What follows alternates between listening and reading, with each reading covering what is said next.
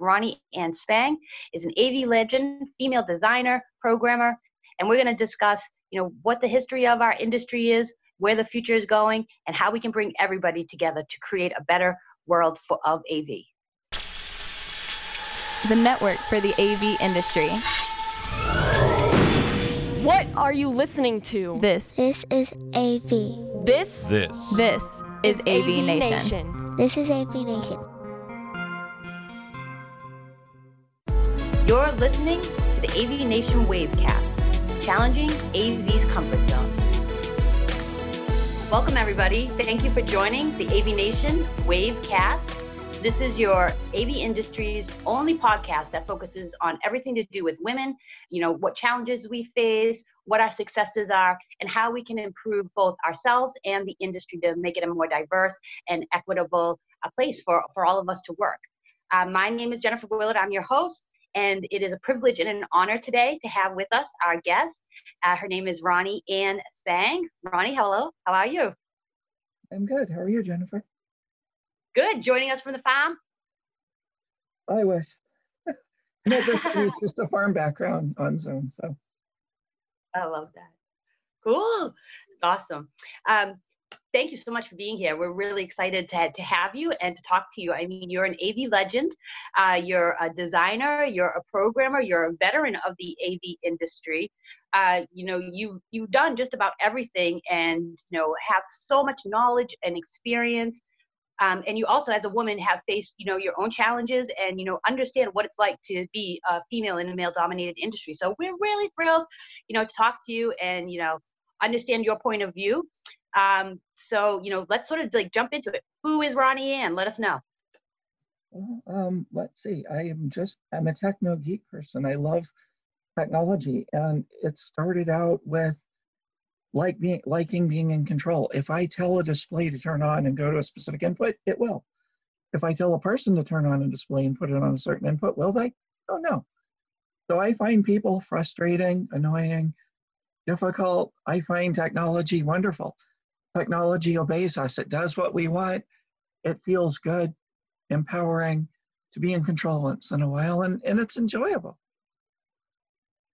Right. I mean, you and I have talked a lot about when you have such a long, extensive career in the AV industry. Can you tell us what your first job with AV or your first experience and how you knew this is where you're going to be? Well, it didn't start out like that. I mean, AV has evolved. And as a child growing up, my parents were Jehovah's Witnesses, so I wasn't getting a Christmas or birthday present. They didn't want me to have a TV. So I was never going to get a television, but I wanted one.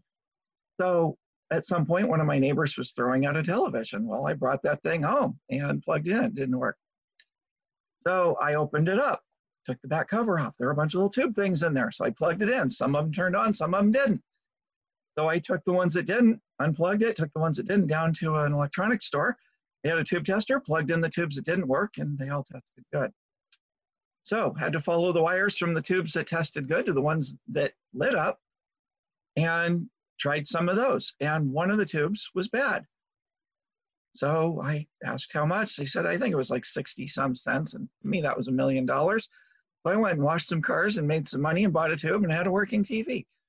And that's sort of how it started out for me. And it was the same with stereo equipment and, music. I was big into music.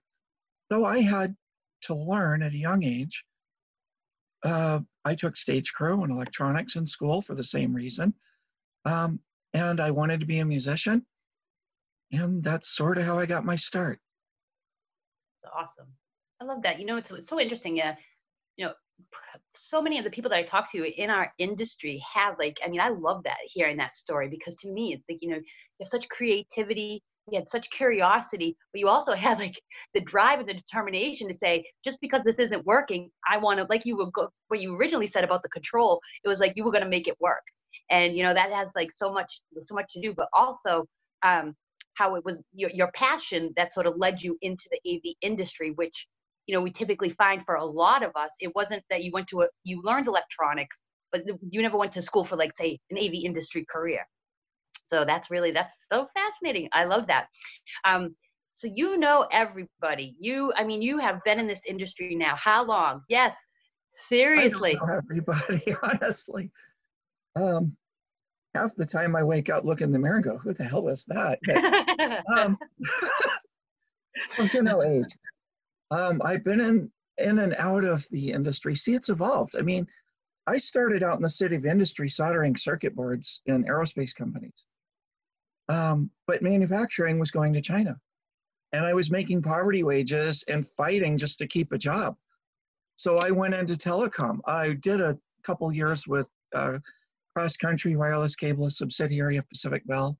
Before and after the Pacific Bell acquisition, I worked for a GTE agency, worked as an agent for Telepacific, then went back into manufacturing with Rankis Hines because telecom was becoming automated too. I actually didn't know what to do. In fact, when I worked at Rankis Hines, I was starving. I was making $17 an hour as an electronics engineer, designing circuits, making prototypes, creating documentation and blueprints. I was making 17 an hour, starving to death. And I got laid off after making a working prototype. While they were going to production, waiting for the production models, they laid me off. They called me back 2 months later, but by then I was working at Crestron. The beautiful thing about Crestron is it opened my eyes to systems engineering. There was an opportunity in systems engineering. It was just starting to get big.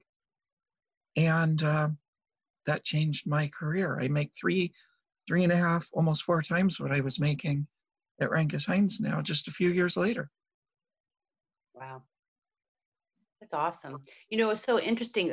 We did the 2020 Women and Girls in AV study. And one of the things that was really kind of stood out to me was that manufacturers are, I guess that, you know, kind of makes sense, but like I didn't know, but manufacturers are the sector of our industry that employ the most females. Like to you, does that not surprise you? Sort of like, what is your take on that? And then system integrators, of course. Maybe like for me, it's just like those must be the 2 largest sectors of our industry. Obviously, I guess. Does it surprise? Yeah, manufacturing doesn't surprise me. I mean, when I started out in this city of industry, the soldering department was filled with nothing but women because women have smaller hands and we can handle more delicate parts. So it really makes sense that women are dominant in manufacturing. But manufacturing doesn't pay that well unless you have management, quality control, production control, something more advanced. And there are mid-level jobs, but the actual production line workers typically don't make that much money. You know, that's so interesting you say that too. And you know, I'm sorry if I like my mind like it's always like racing, but just generally. But I like when I hear you talking, it's, you know, it's like I tie that sort of some of the things that we actually found. And you know, one of the things that we actually did find is that female technicians in our industry are the ones most likely to have a second job. They are the highest ranking like females, because we asked the question of like, do you need to have a second job? And it's so interesting that you say that about people not necessarily making money, because you know we always sit here and we say to ourselves, why don't we have more female technicians? Why don't we have more female on the technical side? Well, it's like, you know, if we're not paying them, we're not respecting them. So you know, I mean, like, was that you sort of like what your experience was? Well, there were, okay, so early in my career, things were more, I started out in the 80s, and in the 80s, the best job for women was administrative assistant. But who got those jobs? Cheerleaders. You know, the beautiful, popular, the rest of us got stuck in the factory, you know? So that was sort of the way things were. There wasn't a lot of opportunity, and we were pigeonholed. I had things worse because I was sort of stuck in the middle back then. I wasn't actually able to successfully work as a female in the workplace until 2007 with GBH Communications. So from 1980 to 2007, I was treated like an effeminate male, which was really a different can of worms, if you will. And I would gradually try to transition and then eventually be fired, laid off, terminated. And that's why a lot of the work I did, like the GTE work, was as an agent, not direct in-house employee. Philip Pacific, same thing, agency, contract work, freelance work, where I didn't have a boss. So there was a good part about that, is that I was able to do what I wanted to do. But the downside is that I didn't build the type of future that I would have been better off doing. So, you know, my story is going to be really different than anyone else's, and I apologize You're in a for class that. all of your own. That's what I love about you. You're in a class all of your own. I was in between, and I saw both sides. Yeah, so I'm however comfortable you are, you know, talking about that, you know, especially as a woman and having such a unique experience as you do, it's really heartbreaking for me to hear that, you know, you feel, and I'm not saying that you feel because you just feel it, but like your experience was that, you know, the more that you became yourself, the more barriers and resistance that you actually experience sort of within discrimination. You know, I know of, like, you know, a lot of people experience discrimination, but not something as unique as you have. So, do you want to share anything about that, or, you know, it's up to you? It's hard to know what to share because there's been so much. But one of my favorite stories, and this time I won't name the person because this is being recorded, but there was a company in 2007 when I was working at GBH. It's a military defense contractor. I showed up to complete an integration project at their facility. And the client contact for this military defense contractor stated when I walked in, "Where is your programmer?" Or asked, "Where's your programmer?" Not stated, but they asked, "Where's the programmer?" So I responded that I am the programmer. And the client's response to that was, "No, really, where is your programmer?" So I just bit the bullet and unpacked my laptop and started coding. When was that? Like, what time period was that? That was summer of 2007. Wow. Yeah. I mean, it seems like a long time ago, but that's not long ago. No. I can count on one hand how many women programmers I've worked with. Mm-hmm. I used to teach programming classes at Crestron. I had 2 programmers come through there in 2 years of teaching. I have seen women programmers solve problems men have never solved. Women think differently than men do. Men think differently than women do. It's a male-dominated industry. Women solve problems that nobody else has. We need both. We need women. I don't want to work in an all-woman company because we'll miss things that men will see. We need diversity. But that's the hardest thing to get companies to do because most companies, most teams are boys' clubs. Who do we report to? A male, usually a white male, but a male. We can't relate to him. He has no understanding of what we're going through at all. We don't even speak the same language as our bosses. So we bring things up. They don't understand it. They don't adopt it. They don't appreciate it. They don't recognize it. They don't know what it is that we're saying. And we're trying to show them where what we're doing is not optimal, and they don't want to see it because they can't comprehend what we're saying at all. And it makes it harder for us to even exist on that team. So I find that women are last hired and first let go. We have the least promotion opportunities, the least advancement, the least recognition, the least appreciation, even when we're outperforming the men. Yes. So interesting that we, you know, I find, like, myself, like, I totally appreciate and hear what you say. And it's hard for me because there's so much about, like, what I hear, I feel, in my experience, that everything that you say is so true. Men can't understand our language. You know, we communicate differently. There's a place for all of us. And not even necessarily whether unconscious bias is as much a part of things as anybody's necessarily anyone's intention to sort of discriminate or take credit for somebody else's ideas. I can't tell you how many times like I've had men like take credit for my ideas, and exactly like you're saying, but it doesn't. It's sort of like this. I can't think of like what I want to say, but it's a passive hostility. Is sort of is something that I feel, and I also feel there are so many men because again, like going back to our survey, women said 44% of women don't have mentors. And then 28% underneath that said that they count men only as their mentors.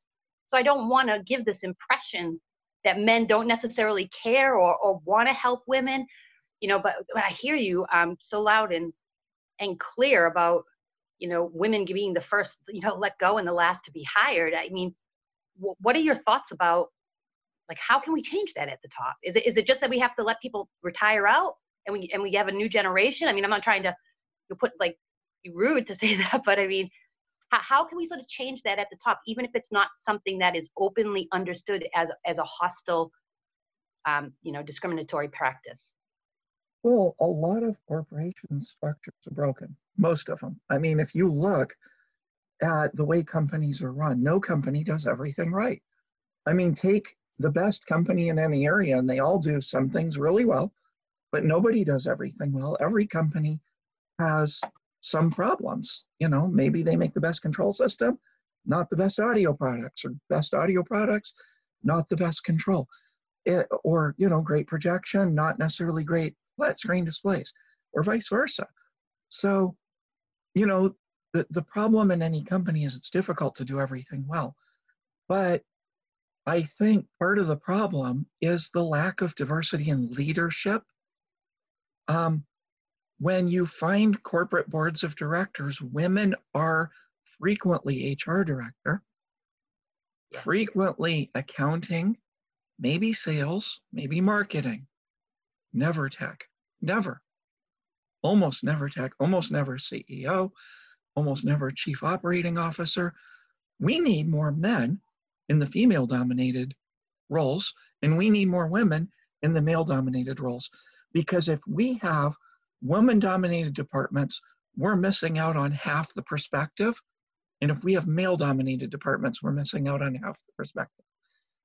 I'm a woman working in a male-dominated area, and I'm seeing the problems.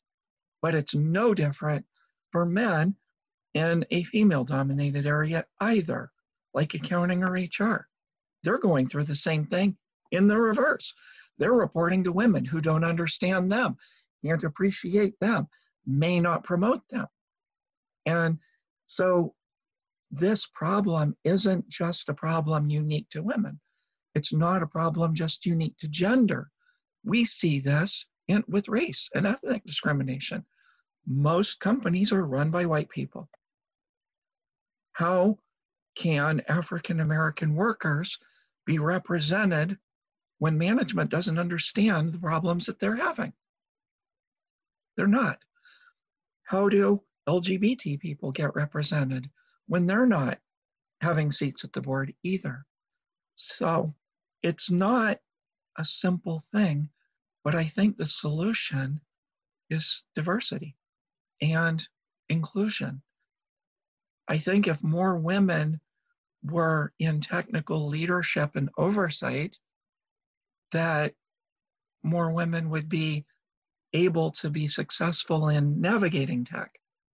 But at the same time, more men need to be included in accounting and HR, sales and marketing too. We need both perspectives at every level.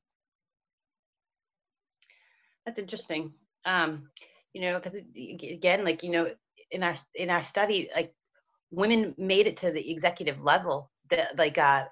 84 out of 500 women counted themselves in executive management.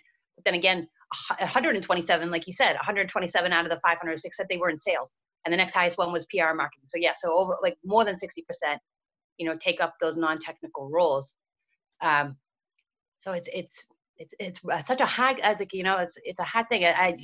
sometimes I wonder, is it just that women, because you mentioned about going back to you mentioning like the 4 programmers. I remember in the few programmers that you had of females.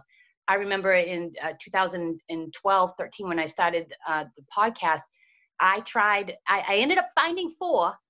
I found 4 women that were actually programmers, but you had no idea how far and wide I had to actually search to be on this show.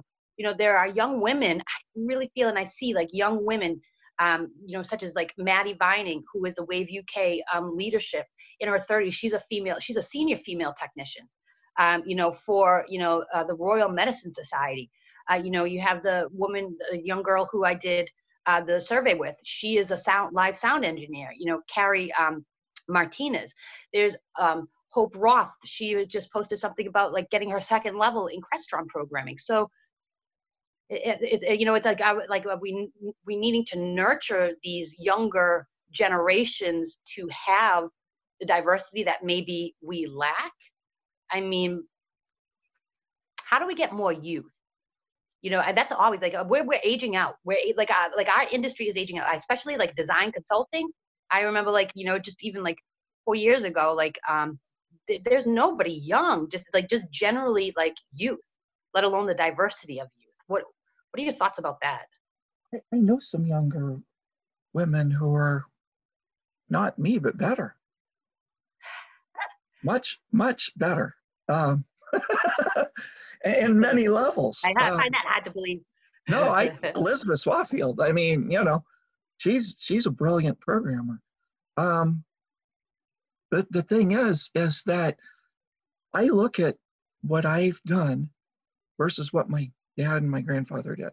My dad was a computer programmer in the 60s for the U.S. Air Force and for the national defense contractors like General Dynamics. And then he he became a Jehovah's Witness and started doing work for cities like Pomona, Pasadena, Kent, Washington, Burbank, and Oceanside, where he finally retired.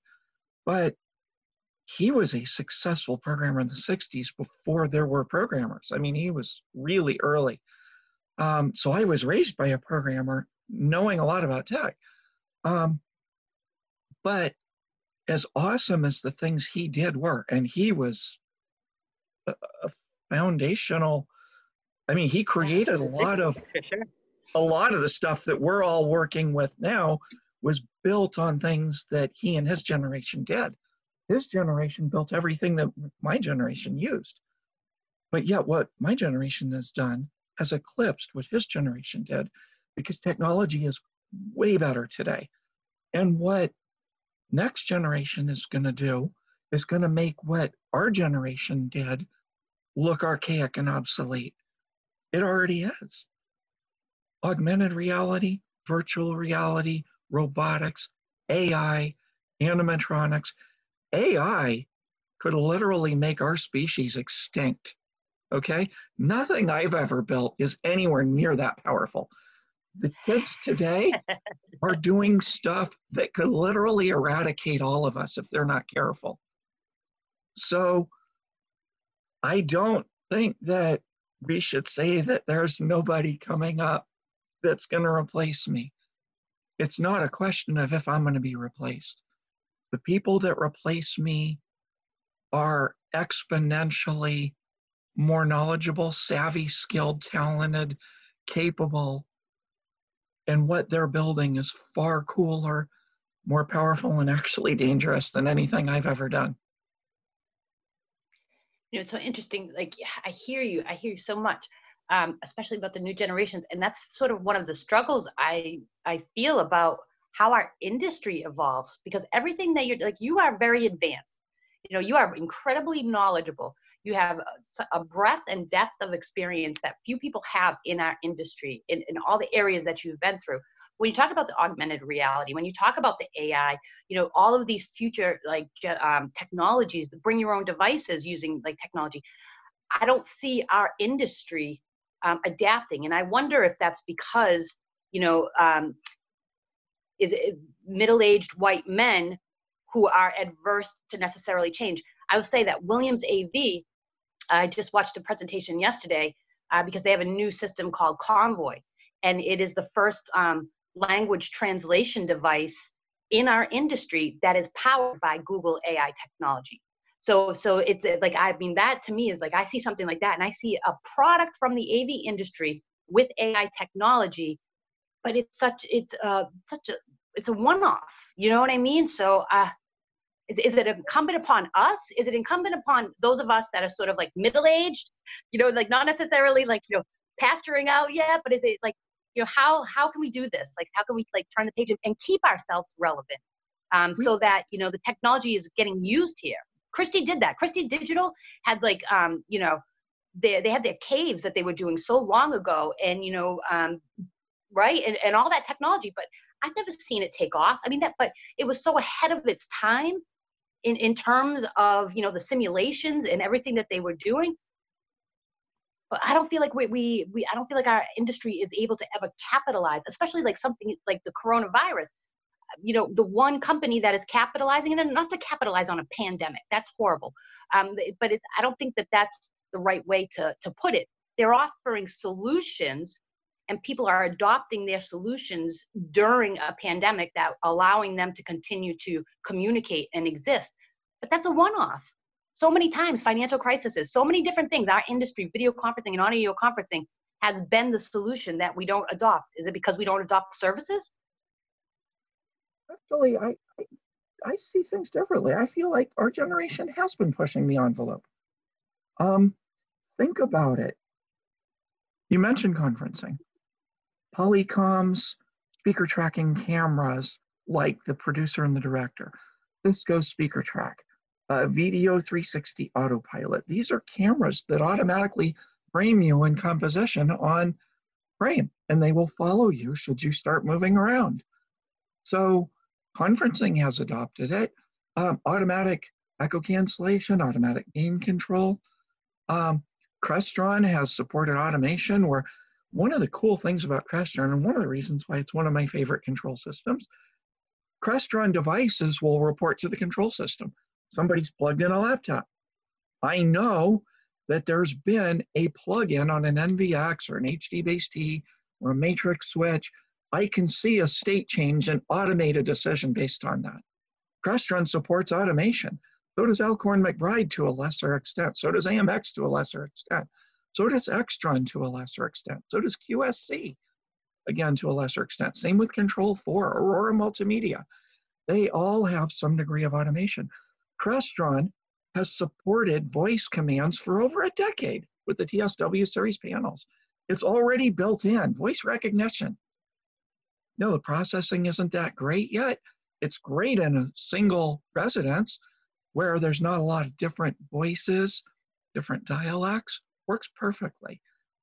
In a corporate environment, the processing isn't quite there yet, but it's getting there. How do we know? Wizarding World of Harry Potter at NBC Universal, the Universal Studios Tour. The magic is there.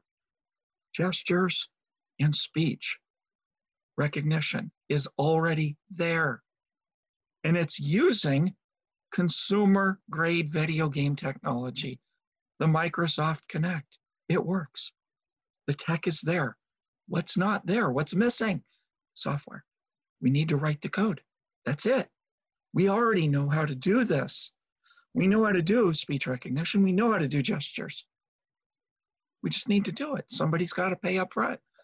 When I worked at JPL, one of the mission control centers has a Star Trek Captain Kirk replica chair. It's not property of JPL. It's personal property of somebody that works there. So don't anybody go calling the government, getting all bent out of shape about they're wasting your money. They're not. They didn't spend a penny on this thing. This replica chair, you can buy them. You can buy a kit to build your own. They're about $3,000. But they have a little panel of buttons that work, that light up another little panel of lights. Well, the thing wasn't working. Tech that doesn't work offends my delicate sensibilities.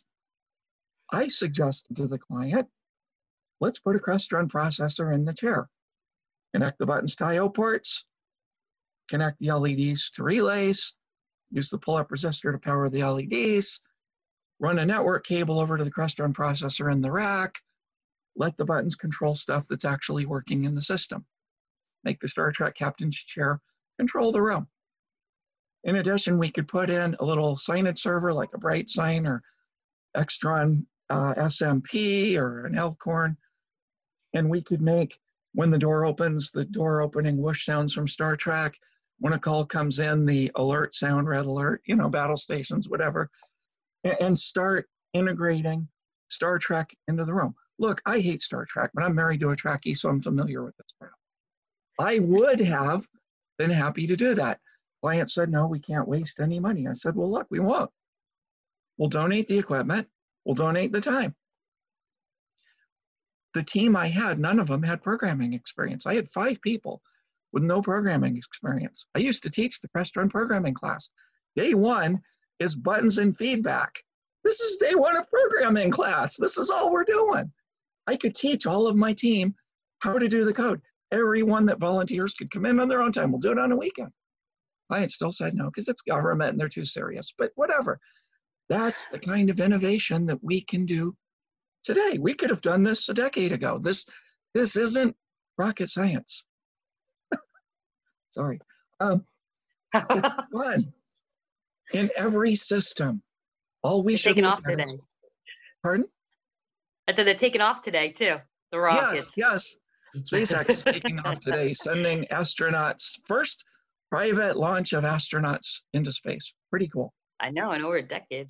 So I'm sorry. Yay. No, it's all good. But the thing is, in every system, what I do is I think, what is the coolest thing we can do with this? Process, procedure, system design, system documentation, code, service, support, everything I touch. I'm always asking myself, what is the coolest thing that I can do with this? That question is really what defines me more than anything. Beautiful. I love that. And I hear you say that. And like all of us should be asking that very same question. I mean, that's the innovation. That's why you're an innovator. You know what I mean? That's why I have so much respect and admiration, because it's like you think outside the box in every single way. It's like boxes don't define you. Yeah. No. I like to say it's like I say it's like don't bother trying to check a box, because I don't fit into any of them. So it's interesting that you say about like the programmers, and that none, like, well, the people out of 5 people, they didn't have any experience. I think one of the things, because I'm a telecom engineer, and so I came up with like the PRIs, like give me a phone circuit, and I like the way that you do your circuits with programming, and transmission and backhaul and all that sort of stuff. But coding and programming was always something that felt to me as if like its own like sort of like unique beast that I had, like sort of like the GUIs, the UIs, and like everything like that. I can understand and do all of those things, but the actual coding. So women, I feel like, I wonder if it's like an intimidation, because women said that they want technical training, but there's a gap. There's a huge gap and void between like women on the technical. I shouldn't say a huge one. I was so impressed to see how many women are actually like engineers and technicians. But how do we bridge that sort of gap? And I think maybe one thing I'd like to ask you is like, how long does it take to become a programmer? Like just real practical stuff. Like, what is it like if I'm a woman that wants to get into like learning how to program? You said day 1 is like buttons and pushing. Like help women sort of see what they're getting themselves into, and like how difficult is it, like sort of to actually get some hands-on experience?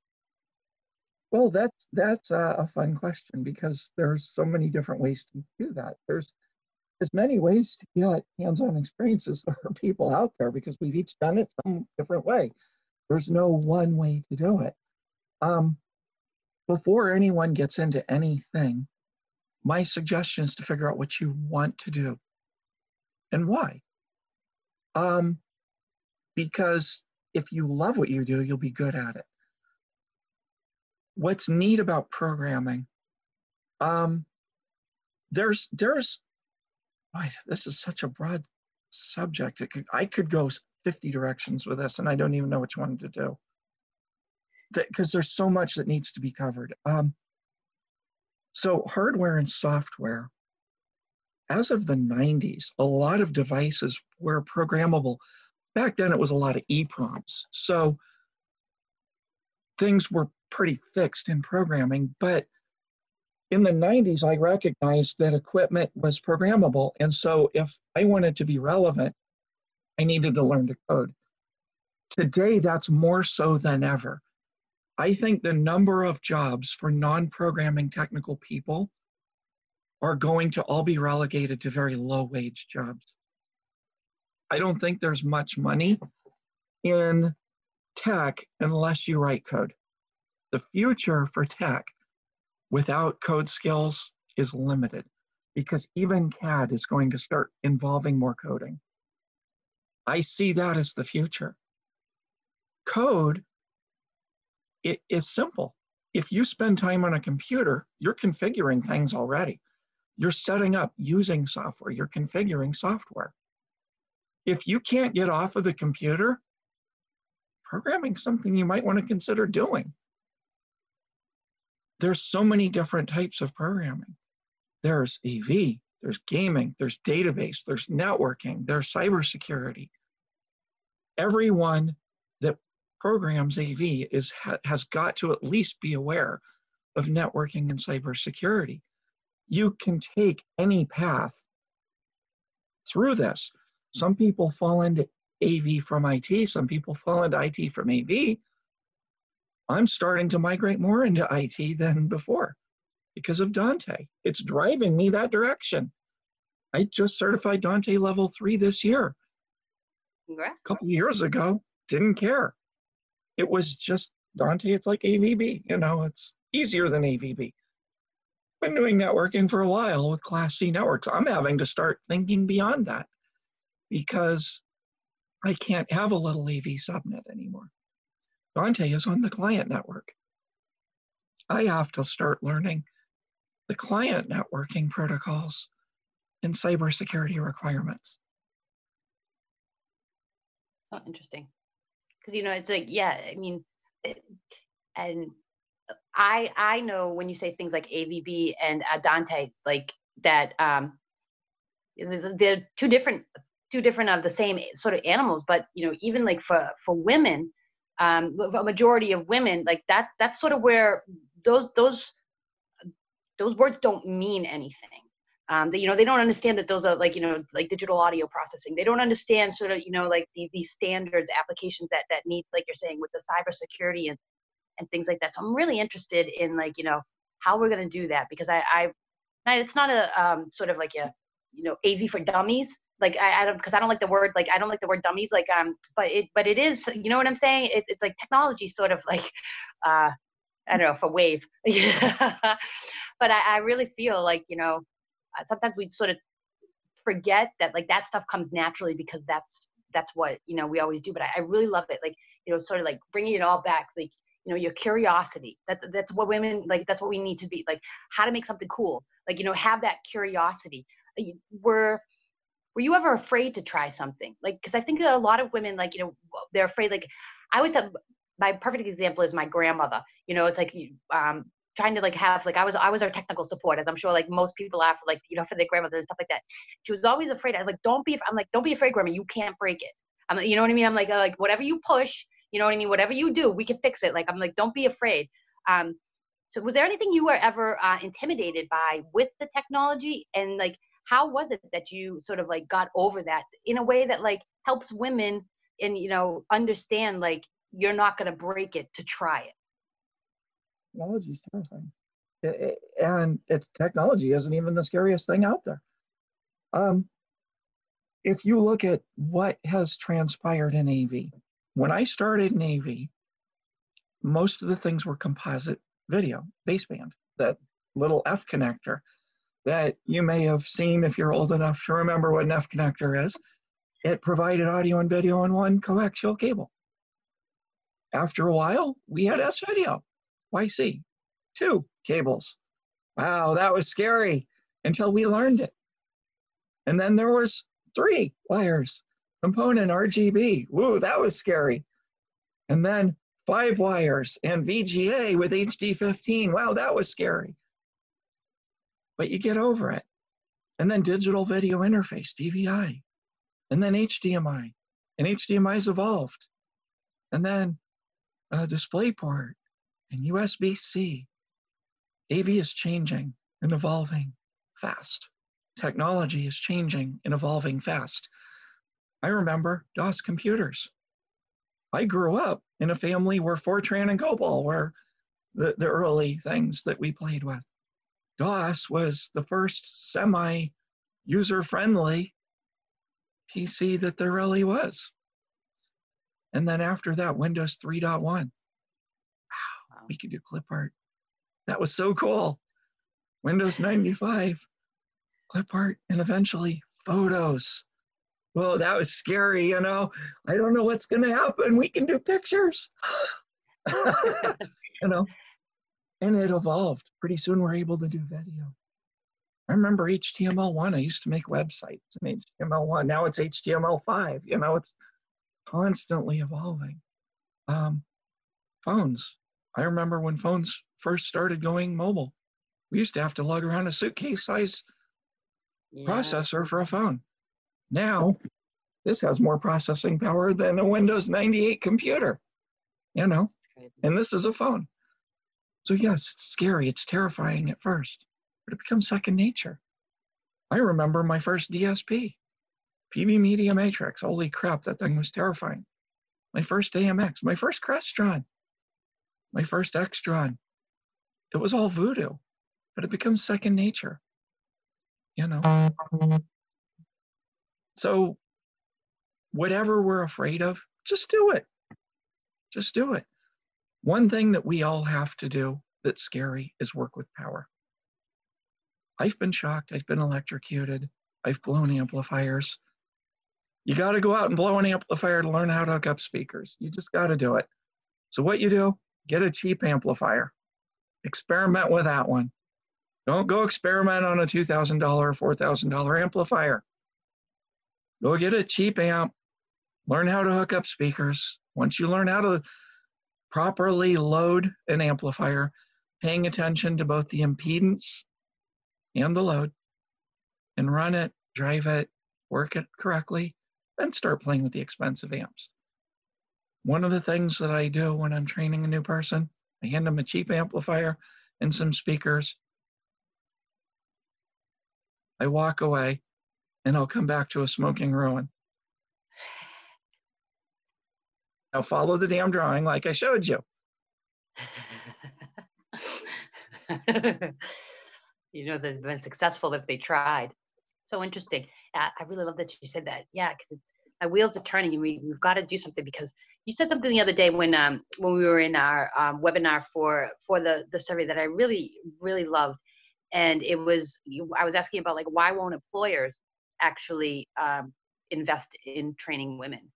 You know, why won't they do that? And you mentioned about the CFO and the CTO. So if you can re-explain sort of what that is. So my question was, why won't employers train women? And not only just like what it is that you said, which I think is really fascinating, but what's your message to employers that may be watching this, or manufacturers, or somebody that's actually watching this that is in a position to hire a woman and give her a chance?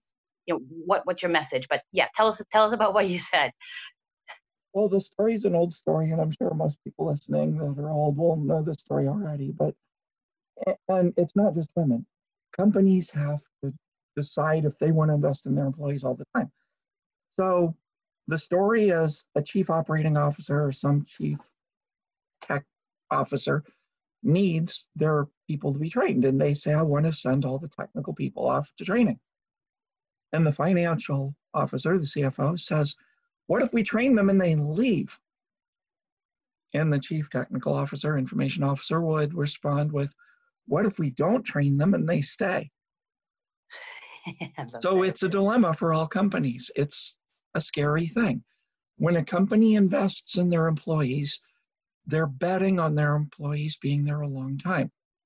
Not all companies think long-term with their employees. In fact, in AV, there are two very common practices in the AV industry. Practice one, and it's not just AV. A lot of companies, AV is cyclical though. AV is cyclical because we're subject to construction. We're busier in the summer, we're slower in the winter. So we tend to have a busy season and a slow season. Two methods that companies will operate. They will burst hire for the busy season and then lay people off during the slow season. The other philosophy is to hire core groups of people and use subs during the busier season. Either approach leaves a lot of AV people out of work during slow seasons. Companies that invest in their people during the slow seasons will retain them and pay them and spend money to send them to training. So it is on multiple levels an expense for those companies to keep and commit to those people. But the companies that do build a strong core of people. Hopefully they stay. So those are two schools of thought and ways to do business. The companies that retain people and commit to them, the team has faith and confidence that their jobs will be secure and safe.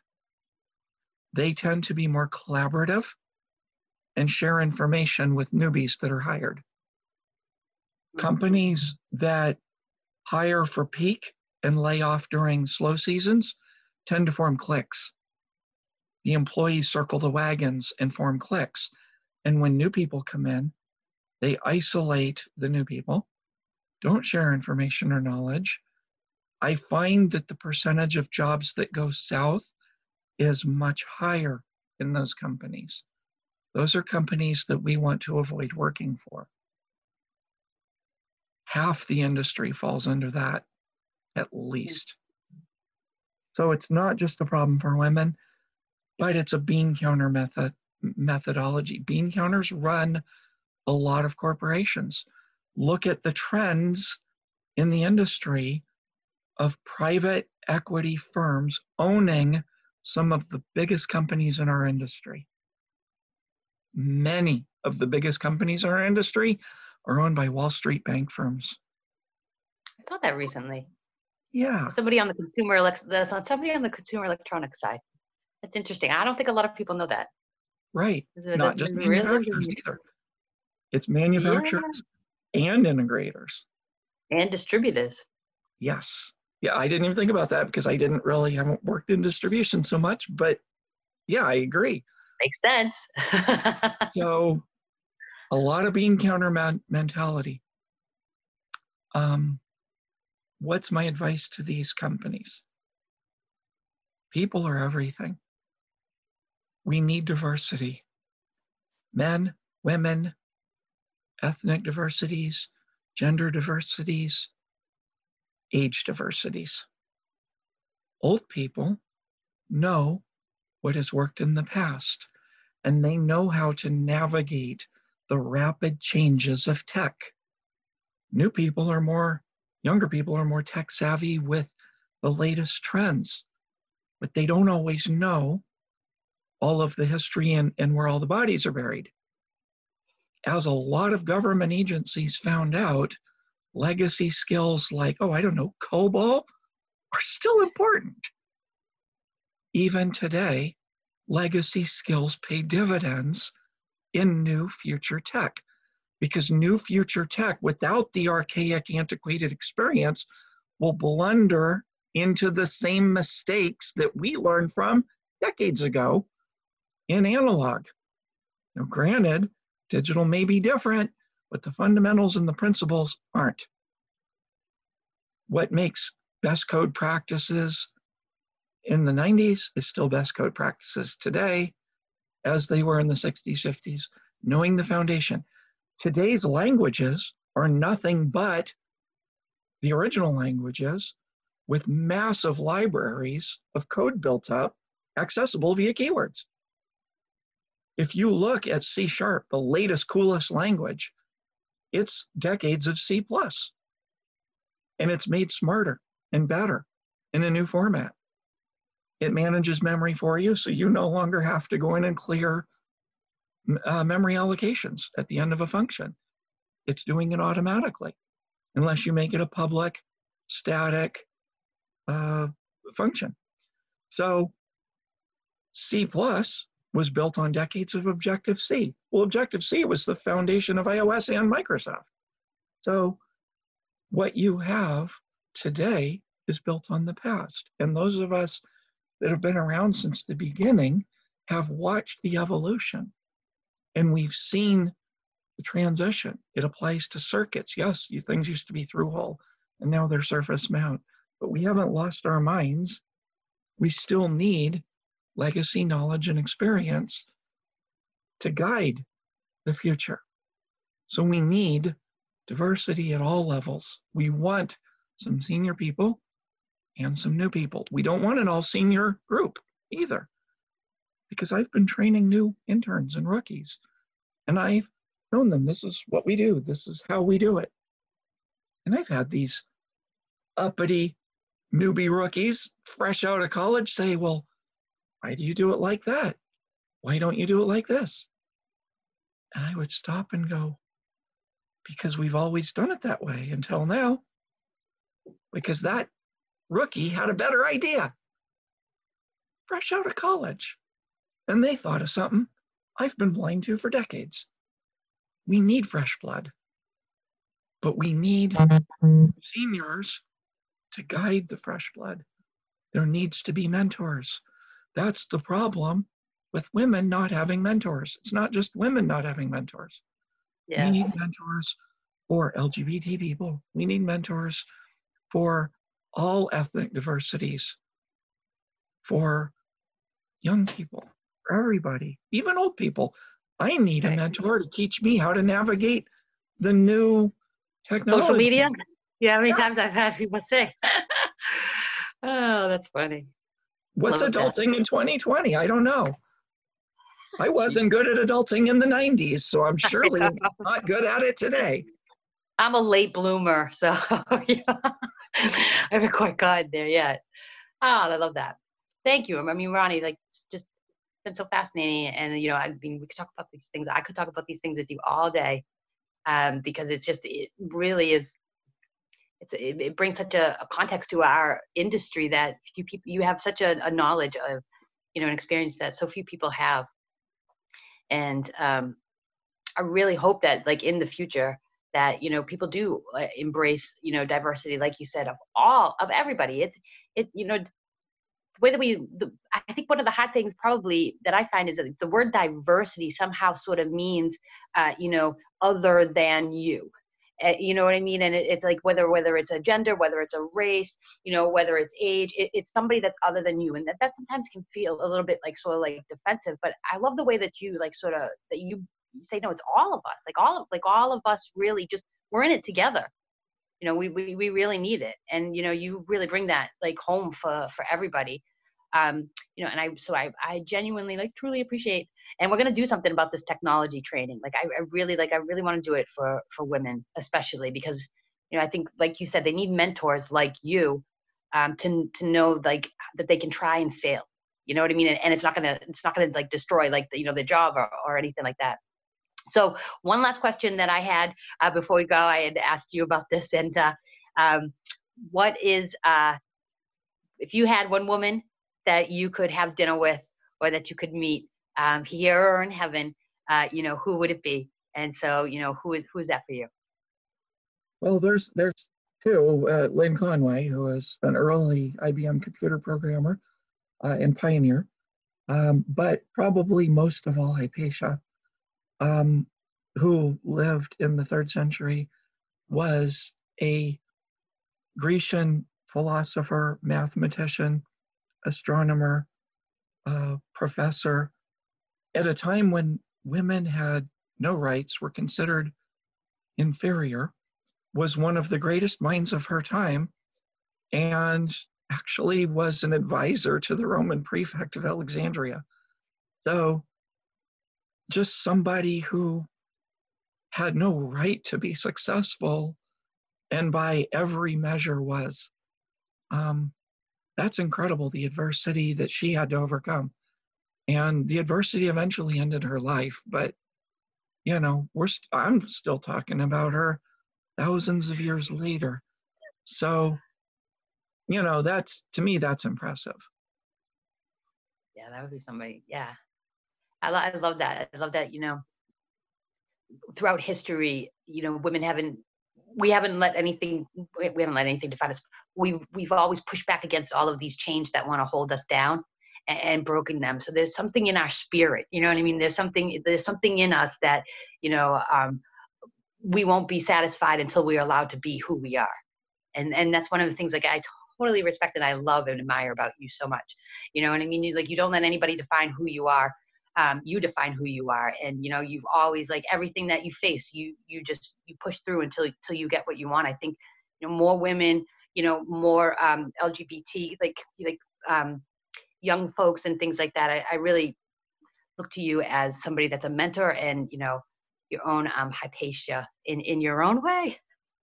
Well, that's amazing to even be compared to her, but I don't know about being a mentor, because I mean, maybe there's some things I could do that would help some people, but I think it's important to realize that I'm as screwed up as everybody else is. I'm not, and Hypatia was screwed up in her own way too. We all are. I don't know anyone who doesn't have some areas of being dysfunctional.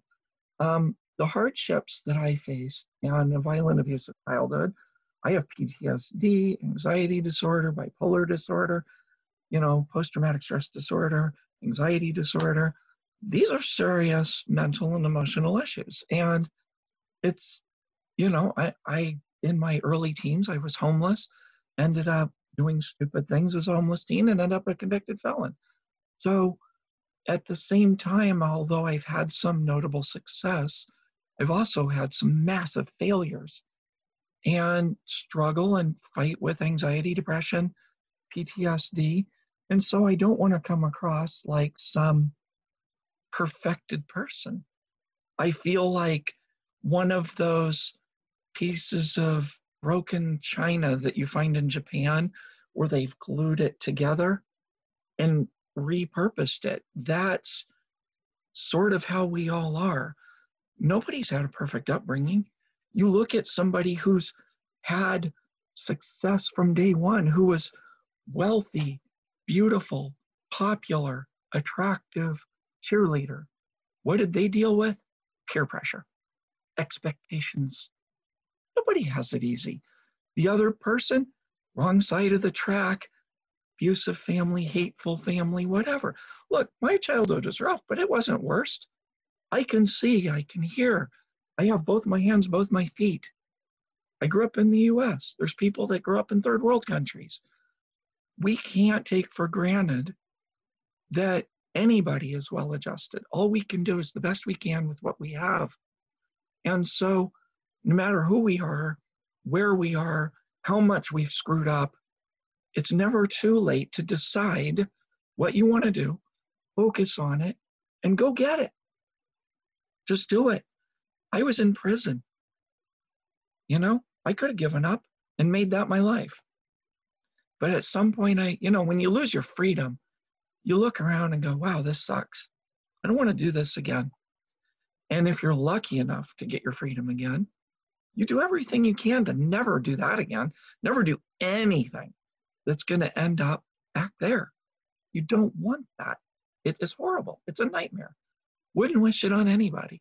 So best thing to do is to figure out what you want early. Focus on that. What you focus on is what you'll attain. It's like driving a car. When you drive a car, where do you look? You look where you want to go. You have to note obstacles. If you don't note obstacles, you'll hit them. You don't see the other cars, you'll hit them. You have to note, but you glance. You glance in your mirrors. You check them. You look in the rear view too. See what's coming up behind. You see the ditch. So you don't focus on it. What if you focus on the ditch? You not end up in it? It's not any different with life.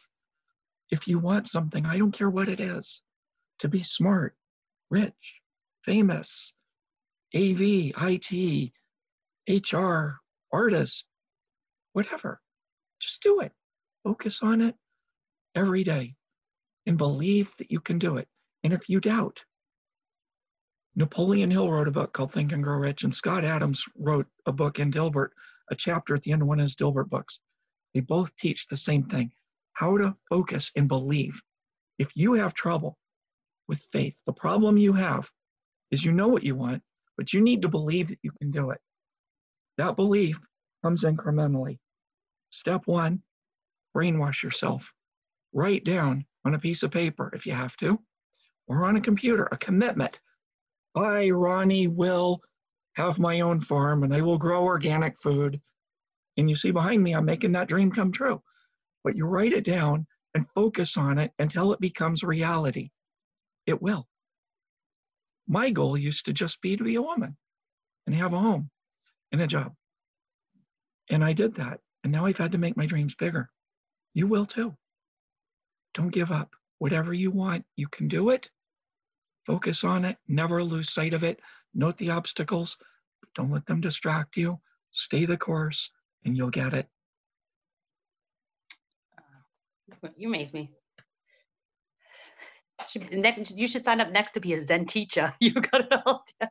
I watched a lot of Tony Robbins videos, okay? So small print. Credits, Tony Robbins, Napoleon Hill, Zig Ziglar, you know. Yeah, that's great. Love that. Ronnie, thank you. Really, thank you. As I've said, and I will continue to say, I mean, you're an inspiration to me and to so many just simply by being yourself. I think maybe, but I know that it wasn't Einstein, but it's somebody that said, the hardest thing to do is to be yourself in a world that wants you to be somebody else. And so, I feel like, that you probably don't even understand or realize just how inspiring and how much you're trailblazing for all of us, in so many ways that will leave such a heartfelt, impression on our industry for the better. So I just, thank you so much. And thank you so much for being here and taking the time away from your farm, the farmers that we are. It's fun stuff. All right. So thanks. Yeah. So tell us, how can people that want to get in touch with you or want to follow up with you, how can they reach you? Well, the easiest place is LinkedIn, obviously, because that's designed for meeting and staying in touch with people. So they look up Ronnie Ann Spang? Yes. My profile is LinkedIn / and actually, let me look because I can't remember it. I actually don't have it that memorized. Let me see. It's LinkedIn / LinkedIn.com / Ronnie Spang CTS / So at the time I put that in there, CTS was a certification I had, and it still persists on my LinkedIn profile. That's awesome. What you don't resist persists. Yeah. Thank you. Perfect. Thank you so much. And, I really appreciate it. And for all of those that are listening, thank you so much for tuning in. And you can expect to hear more from Ronnie and I, because we definitely want to, get these women out there, to feel the passion and, the inspiration that you do about tackling some of these technical things and not being afraid. So thank you to everybody for tuning in. And you can check out this podcast and all of AV Nation's other podcasts by going to www.avnation.tv /podcast.